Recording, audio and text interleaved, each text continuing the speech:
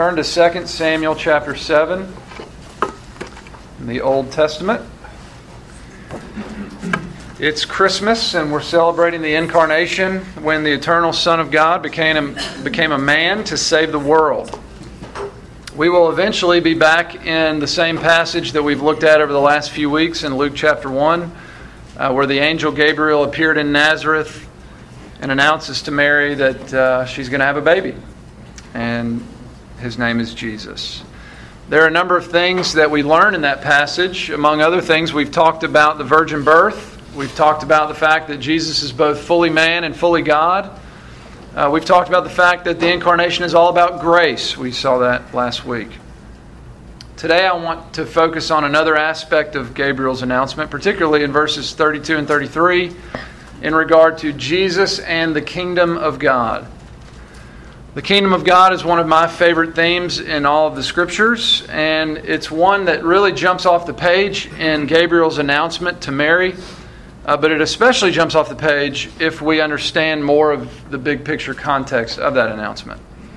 So what I want to do is look at a number of passages leading up to that announcement, and then we'll look at a couple that follow, sort of a survey scan of God's kingdom, that theme in the scriptures. We're really just scratching the surface, but hopefully I can point you to some passages that you can further meditate on if you like. We're going to be flipping a lot, so stay on your toes. We've looked at this passage before in here in 2 Samuel 7 a few times over the last few years, because if we're going to understand anything about God's kingdom, we really need to start here, or this is one of the main places we need to go, because the promises about Jesus in Luke 1 have their roots in 2 Samuel 7. In 2 Samuel 7, it was about 1,000 years before Jesus. David has just become the king of Israel. Who was the first king? Just making sure you're on your toes. Saul. David was Saul's successor. And in this passage, David has just become king, and God is establishing a covenant with David. A covenant that not only has significance for David's time, but for all time. So follow as I read 2 Samuel 7, verses 12 through 16. This is the Word of God. When your days are fulfilled and you lie down with your fathers, I will raise up your offspring after you, who shall come from your body, and I will establish his kingdom. He shall build a house for my name, and I will establish the throne of his kingdom forever. I will be to him a father, and he shall be to me a son. When he commits iniquity, I will discipline him with the rod of men, with the stripes of the sons of men. But my steadfast love will not depart from him, as I took it from Saul, whom I put away from before you. And your house and your kingdom shall be made sure forever before me. Your throne shall be established forever. So a few things to notice. Verse 12, God promises David that he will have an offspring. God promises that he will establish this offspring's kingdom. Verse 13, God says he will establish his throne forever. And verse 14, not only will this offspring be a son of David, but he will also be a son of God. It says, I will be to him a father, he shall be to me a son. So God made this covenant with David around 1000 BC, and these covenant promises have a partial fulfillment in the line of kings that descended from David, starting with Solomon, his son, on down. God told David that his son would build his house. That's at least in part referring to Solomon, who built the temple. David was not able to build the temple. He could organize it and get the plans ready and all that, but Solomon, his son, is the one who built the temple. And then God said that though his son would sin, he would not cast him off like he did Saul. Solomon was a sinner, and so those in the Davidic line of kings after him, but God was faithful to this covenant that he made. So, in response to this, David had a descendant on the throne for some 400 years, beginning with his reign, which is pretty remarkable in and of itself.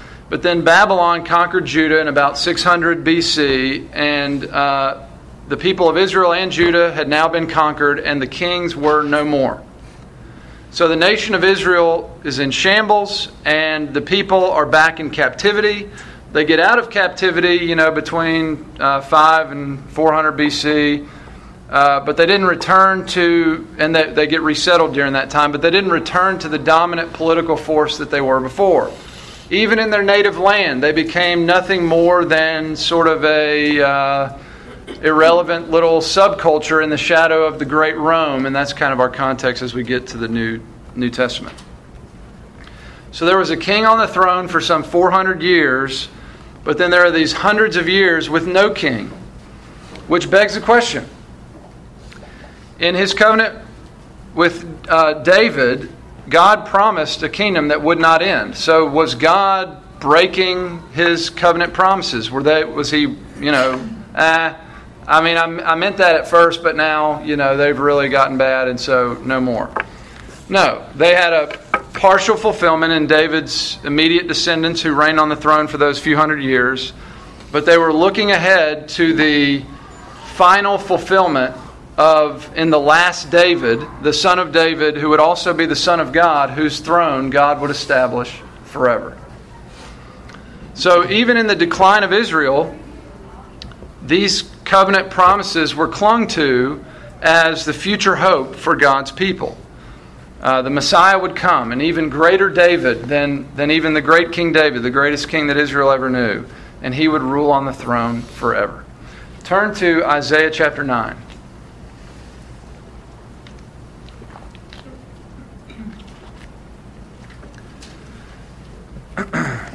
Isaiah 9, verses 6 and 7. Isaiah prophesied around 700 BC. Israel's in decline. It wouldn't be long before there is no king on the throne. The people of Israel are heading into their darkest days since Egypt. And yet against this backdrop of darkness, Isaiah talks about a day of great light when that promised offspring of David would come and fulfill God's covenant with David. Isaiah 9, look at verses 6 and 7. For to us a child is born, to us a son is given, and the government shall be upon his shoulder, and his name shall be called Wonderful Counselor, Mighty God, Everlasting Father, Prince of Peace. Of the increase of his government and of peace there will be no end, on the throne of David and over his kingdom, to establish it and to uphold it with justice and with righteousness from this time forth and forevermore. The zeal of the Lord of hosts will do this. So a few things to notice. Verse 6, we see again this promised son. Again, verse 6, government on his shoulder. He's a ruler. He's a king. Verse 7, king on the throne of David. It's the same king that God promised to David those 300 years prior. So 300 years ago, God made these promises. Israel's now falling apart, but Isaiah is looking ahead to the day when God's covenant promises would be fulfilled. Also notice in verse 7, it says that his governing influence would increase without end. It says, of the increase of his government and of peace there would be no end. And it says that will happen from the time that he gets here and forevermore, from this time forth forever. Now turn to Daniel chapter 2. Daniel chapter 2.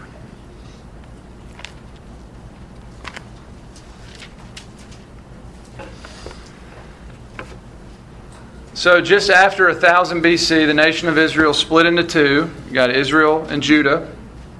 Israel was conquered by the Assyrians about 700 BC, around the time that Isaiah prophesied. Judah was conquered by Babylon just after 600 BC. That's a little over 100 years later. Daniel prophesied during that time, the captivity in Babylon, where the kings are now officially no more. Israel, Judah, no more kings. And yet we find that these covenant promises that were made to David still stand. So in Daniel 2, King Nebuchadnezzar has had a dream. Nebuchadnezzar is the king of Babylon, which is the most powerful kingdom in the world at the time. He's had a troubling dream. It's this great image. It's got a head of gold. It's got a chest and arms made of silver. It's got a middle and thighs made of bronze. It's got legs of iron, feet partly of iron, partly of clay. And in the dream, there's this stone that was cut out, not by a human hand. It was just cut out. And it comes and it strikes this great image that Nebuchadnezzar is seeing, and it crushes it. It breaks it into pieces. And then the pieces become like tumbleweed, like chaff, and they just blow away in the wind, and they can't be found, never could be found again. But that stone that struck the image, that stone stays, and it becomes a great mountain that fills the whole earth. It's a troubling dream, bad dream. Well, Daniel was there as a servant in Babylon, one of the Hebrews that was taken in the captivity to Babylon, and he was a servant to the king. Long story short, God revealed Nebuchadnezzar's dream to Daniel and what it meant, and so Daniel goes to the king. You know, Nebuchadnezzar's so mad nobody can interpret it. He's about ready to kill everybody, including Daniel. He's like, wait a second, God will tell me. And so God does tell him, and Daniel says this. He says, Nebuchadnezzar, O great king, you are the head of gold. And then there's another great kingdom that's going to come, and that's the silver. And then there's this other great kingdom after that, and that's the bronze. And then this other great kingdom, that's the iron. And it's the strongest of all the kingdoms because, iron breaks everything. And that stone is God's kingdom. So let's, with that in mind, pick up in Daniel 2, 44 and 45. And in the days of those kings, the God of heaven will set up a kingdom that shall never be destroyed, nor shall the kingdom be left to another people. It shall break in pieces all these kingdoms and bring them to an end, and it shall stand forever. Just as you saw that a stone was cut from a mountain by no human hand, and that it broke in pieces the iron, the bronze, the clay, the silver, and the gold, a great God has made known to the king what shall be after this. The dream is certain, and its interpretation sure. Your kingdom is great, O Nebuchadnezzar. There will be other great kingdoms too. And by the way, that fourth kingdom, the strongest one, the one of iron, many think that that's referring to Rome, which was the greatest kingdom in the history of the world at its time. But Daniel says in that day, in the days of these kings, in Rome's day, the God of heaven will set up a kingdom that shall never be destroyed. It will break in pieces all these other kingdoms. It will bring them to an end, and it alone shall endure forever. God sets up His kingdom, and His kingdom will never be destroyed. All other kingdoms will fall, but God's kingdom is going to be the last kingdom standing. All right, turn to Daniel 7. Daniel chapter 7.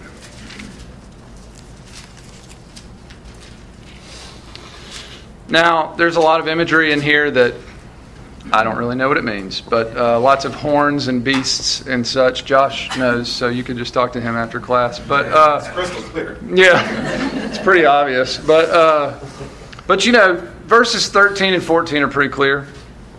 More so in 14, but I'm going to read Daniel 7, 13 and 14.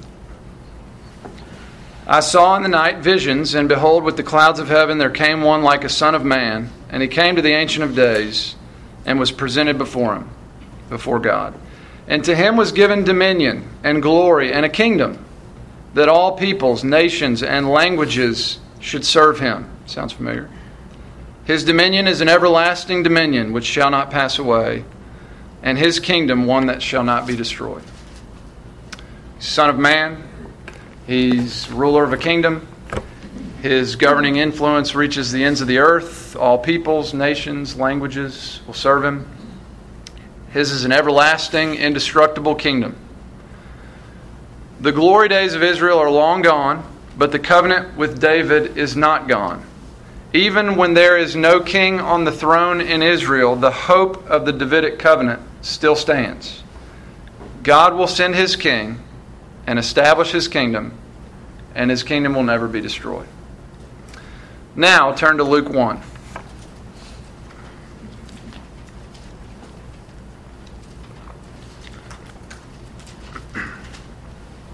This was another 500 plus years after Daniel. Rome had taken over the world. The Jews, again, were nothing but an insignificant subculture, even in their homeland. God had been silent with his people for some 400 years. No prophets, no nothing. And the angel Gabriel appeared to a no-name girl in a nothing town called Nazareth, and he had a message from the Lord. And this is what he said in Luke chapter 1, 26 through 33. In the 6th month, the angel Gabriel was sent from God to a city of Galilee named Nazareth, to a virgin betrothed to a man whose name was Joseph, of the house of David. And the virgin's name was Mary. And he came to her and said, "Greetings, O favored one, the Lord is with you." But she was greatly troubled at the saying, and tried to discern what sort of greeting this might be. And the angel said to her, "Do not be afraid, Mary, for you have found favor with God.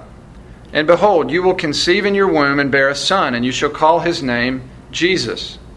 He will be great. He will be called the Son of the Most High. And the Lord God will give to him the throne of his father David. And he will reign over the house of Jacob forever. And of his kingdom there will be no end." Sounds familiar. Verse 32, he will be called the Son of the Most High, or the Son of God. Verse 33, the heir of David's throne. Also in verse 33, he's the last David. He will be reigning on David's throne forever. His is the kingdom that will never end. Jesus is the promised offspring of God's covenant with David. He's the son of David, son of God. He's the last David, the promised king whose throne will be established forever. His governing influence will increase forever until it reaches the ends of the earth, the stone that fills the whole earth, as in Daniel chapter 2. All peoples, nations, languages will serve him, as it says in Daniel chapter 7.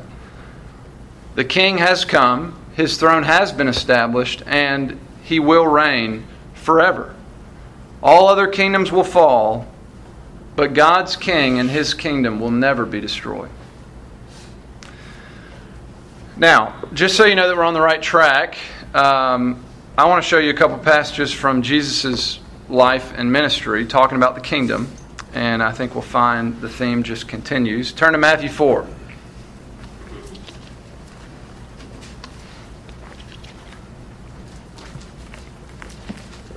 Matthew chapter 4.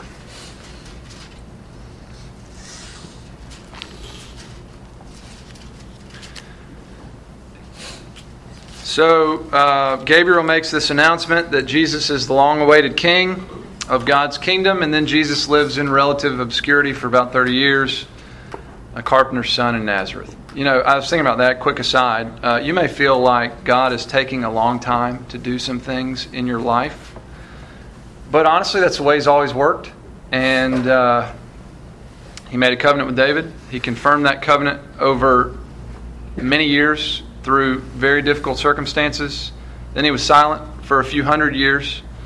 And then He announced this baby was the fulfillment of that covenant 1,000 years later. Then 30 more years in relative obscurity, not to hear from Him. And then, even then, the kingdom's only just getting started.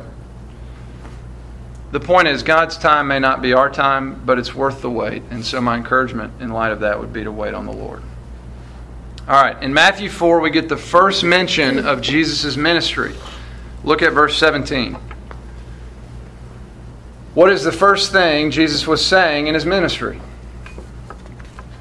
Repent, for the kingdom of heaven is at hand. The kingdom is here. He starts His ministry by talking about the kingdom. Then if you turn to Matthew 5 through 7, that's the Sermon on the Mount. He starts the sermon by talking about the kingdom. Blessed are the poor in spirit, theirs is the kingdom of heaven. He teaches us to pray in the middle of that sermon. Our Father in heaven, hallowed be thy name, thy kingdom come. You know, the kingdom. Kingdom's always on his mind. The kingdom is at hand. The gospel of the kingdom. Thy kingdom come. And one thing that we learn about the fact that he teaches us to pray that the kingdom would come is that though the kingdom came and was set up when Jesus came to earth, the kingdom is still coming and still being established, and only will be fully and finally established when Jesus returns. Keep turning to Matthew 13. More about the kingdom in Matthew 13. What's that? Oh, I thought you said something. Hearing things. First look at verse 36.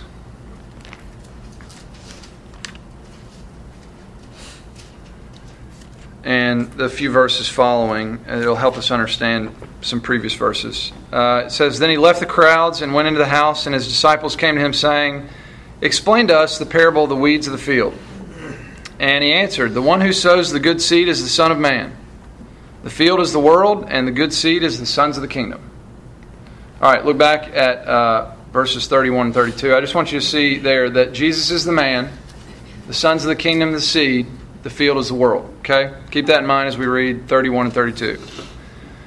He put another parable before them, saying, the kingdom of heaven is like a grain of mustard seed that a man took and sowed in his field. Who's the seed?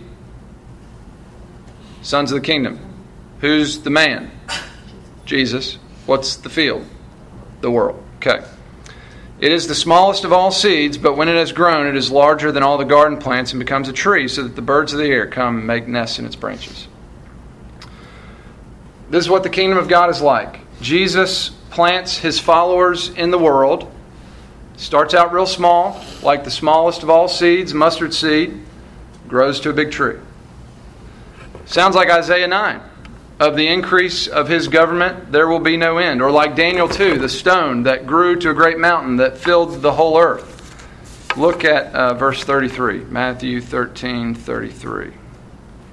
More of the same.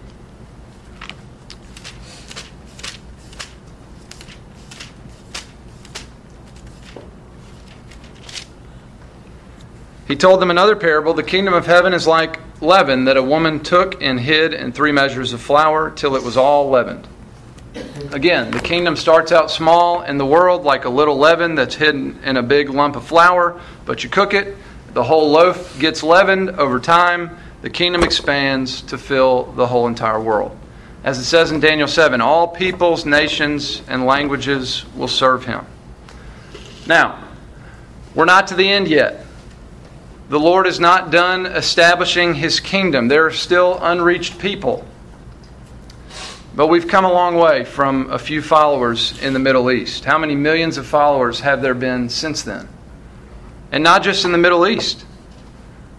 Kingdom starts out small, started in a particular area. It has spread to reach many parts of the world. It will continue to spread into the whole world.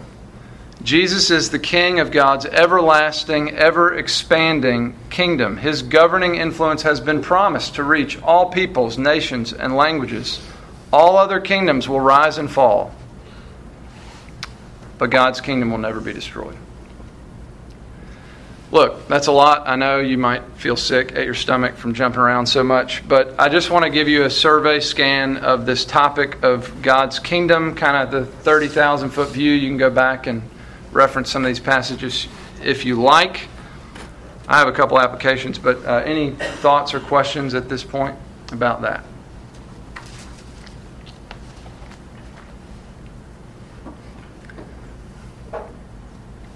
You can hold on to them for a minute.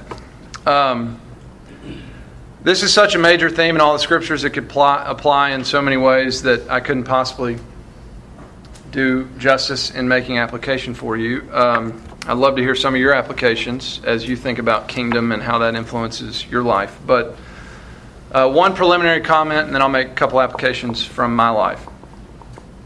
The comment is this: the kingdom of God does not advance like the other kingdoms of this world. You know, we hear, here's this kingdom that's going to crush all these other kingdoms. But Jesus said when he was before Pilate, he's being sentenced to death, and, you know, are you a king? Are you a king? Are you a king? And Jesus says, my kingdom is not of this world. If it was, there would be a legion of angels here, and this whole conflict would not be a conflict. It would be over. But that's not how God's kingdom advances. It advances by the application of God's grace in the transformation of hearts, not by military might, but by the power of the gospel. So we're going to talk more about kingdom advance next week. But as far as application, I can at least tell you 2 areas in my life where I found myself thinking about the kingdom a lot recently. The first has to do with ISIS. I'll just be honest with you, that stuff scares me. Maybe it doesn't scare you, scares me. That's a big animal, and it's looking to devour its prey. And a lot of times it disguises itself, and you don't know that it's that animal that's looking to devour its prey. My tendency is to gravitate toward thoughts of the kingdom of America, and honestly, to hope in the kingdom of America when I'm struggling with those fears. You know, military might. Now, don't get me wrong. I hope somebody does something about that. I really do. I mean, I think we got a great military, and I hope they, do something about it. But one thing that I know as I read this and think about it in the span of all history, the kingdom of the United States of America will not stand forever. The great Rome, the greatest culture, the greatest kingdom in the history of the world at its time, where is it now? It's like those pieces that were broken and turned into tumbleweed and blew away, nowhere to be found. I'm a servant of the King who triumphs in the end. And they may be able to stamp me out. They may be able to kill lots of us. And they're already doing that. But they cannot and they will not stamp out the kingdom of Jesus Christ. Their kingdom will fall. His kingdom will never end. On top of that, Jesus loves to advance His kingdom on the hearts of His enemies. Paul, greatest missionary in the history of the church, was an enemy persecutor of the church. Heck, we were all enemies of God in our sin. And so when I think about ISIS in light of that, it leads me not only to hope and pray for ISIS's execution, which I do hope and pray for, but it also leads me to pray for their salvation. Maybe execution by salvation. I want them to die all right, but I want them to die as I have died and now truly live. All right, the second bit of application in regard to thoughts of the kingdom is in this current refugee crisis. Everybody's talking about it and all that. Now, there are many ways to think about it. It's a complex conversation. I'm not in a position to make substantial decisions in regard to those things. But the thing that I have to keep reminding myself as I think through it is my allegiance is to the kingdom of God. So I have to ask myself, is there a kingdom way to think about this? Is there a way that God has called me to respond, even if it might grate against the way that the rest of the world is responding and acting? I think about love the sojourner, love your neighbor. But some of them might want to kill us. Love your enemy. Pray for those who persecute you. God forgive them, they know not what they're doing, as Stephen prayed when they were stoning him to death. Again, I'm not saying that there's no place for wisdom in this issue. We see in the Bible that a city without walls is a bad thing. I hope there's great wisdom given to those that make these decisions in our nation. But as far as I am concerned, first and foremost, I am a Christian. I'm a citizen of the kingdom of God, and I have to ask myself if there are kingdom principles that should guide my thinking. There's a kingdom way to think about everything, from business to marriage to family to politics to finances to friends to enemies. You name it. My job is to return to the Scriptures again and again and again and to find out how the Lord would have me think about this issue in a kingdom way and how He would have me act. All right. Questions or comments? I'd love to hear more things that you think about in regard to the kingdom.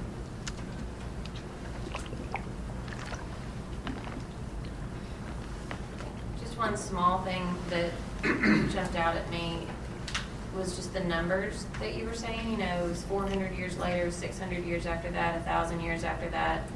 And that kind of kingdom perspective of, we are Americans born in America, and, we live in this great, amazing country at this period of history in the world. And I started going, because we've been waiting for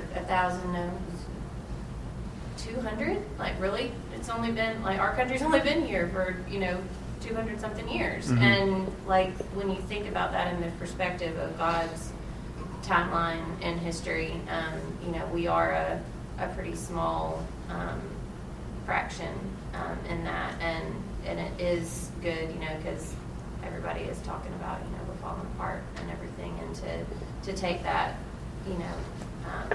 higher level perspective and remember that God is sovereign and He is working out a plan that, in the micro of our lives and our timing, but then in the macro of His purposes and His timing. And we get tunnel vision. We think about the now a lot. The now is, happen. We're called to. We're not. Don't worry about tomorrow. Today we got stuff to worry about. We got stuff to do. And yet, if we're going to build a rock solid hope in Christ, it's going to have to span a whole lot bigger than even our lifetime and God's entire plan of redemptive history. Because the reality, we sing that song. I'm thinking of when we've been there 10,000 years, bright shining as the sun. Well, we can't really comprehend that. But, there will be a day when we look back at this experiment called America, and it will be a chapter, maybe chapter 4, behind some of the other great world powers like Rome and these guys. And yet, the kingdom of God still stands and will stand forever. And so we kind of just got to get our bearings. And it's not normal to think that way, but extremely helpful. Anyone else? Chris, you got any thoughts on our roles as believers or our position in the bringing about of the kingdom? Other than just understanding what it is from a helicopter view. Yeah, ambassadors of the King. He's given his message to his ambassadors and, called us to go and reach those places that are the left unreached and those people who are left, apart from Him. God is sovereign in bringing it about. We can be certain that it's going to happen, and yet we are responsible in the bringing about. I think first and foremost we have to think about the proclamation of the gospel. I was reading a book recently, a guy named Russell Moore, a book called Onward, and he's talking about in all these changing times in our country, how do we move forward? And he made an interesting point just about, there was a day not too long ago when Christians identified as, in this kind of political movement, the moral majority, and we're kind of trying to blend these Christian America thing together. And he's saying, that day's gone and we're not really that way. But maybe we're not a moral majority, but we certainly are a prophetic minority. We may be a minority, but that's such has the church always been. That's what's going on in Turkey. That's what was going on in the Middle East 2,000 years ago. And yet God's people speak about Him, and He does amazing things. And so that's what I would say first and foremost. What about you? You got any thoughts? I don't disagree with you. That's good. That's... I've probably lived most of my Christian life not understanding that I've had an active role to play in God's bringing about His kingdom. Maybe understanding that He's going to win, but not understanding that He's going to use His people to do it. Yeah. And so, really kind of like a dead fish Christian, I guess. Yeah. If you don't understand that how He's using us as His tools. No, that's good. And, we talk about, this global kingdom, and yet it's really helpful to bring it back down into my life and pray, Our Father in heaven, Thy kingdom come, Thy will be done. When we pray that, we can pray that for everywhere, and we also pray that for here. We pray that for right now in this relationship that I'm in at work. We pray that for this grieving, hurting family. We pray that for give our church clarity on how we can better participate with you in what you're doing in our city, in our country, across the globe. But just owning this, it's both. God is sovereign. He's going to bring about His ends. He's going to advance His kingdom in His time. And yet, in our time, we are responsible. We're His kingdom ambassadors. Anyone else? I know for me sometimes, and for all of us, we just slip into sin so easily, and normally that looks like self-preoccupation. And so sometimes when our hearts are chaotic or we're frustrated, it's good to stop and think, whose kingdom am I building right now? Mhm. Because so often we want to build our kingdom, and Right. our fame, our glory, our stuff, our name, whatever that, our comfort, whatever that looks like. And so sometimes it's, like I said, helpful just to kind of take a step back and say, okay, whose kingdom am I really building right now with Right. this action? Whose am I supposed to be That's a great point. building? Very good. All right, a couple more minutes if you have another thought.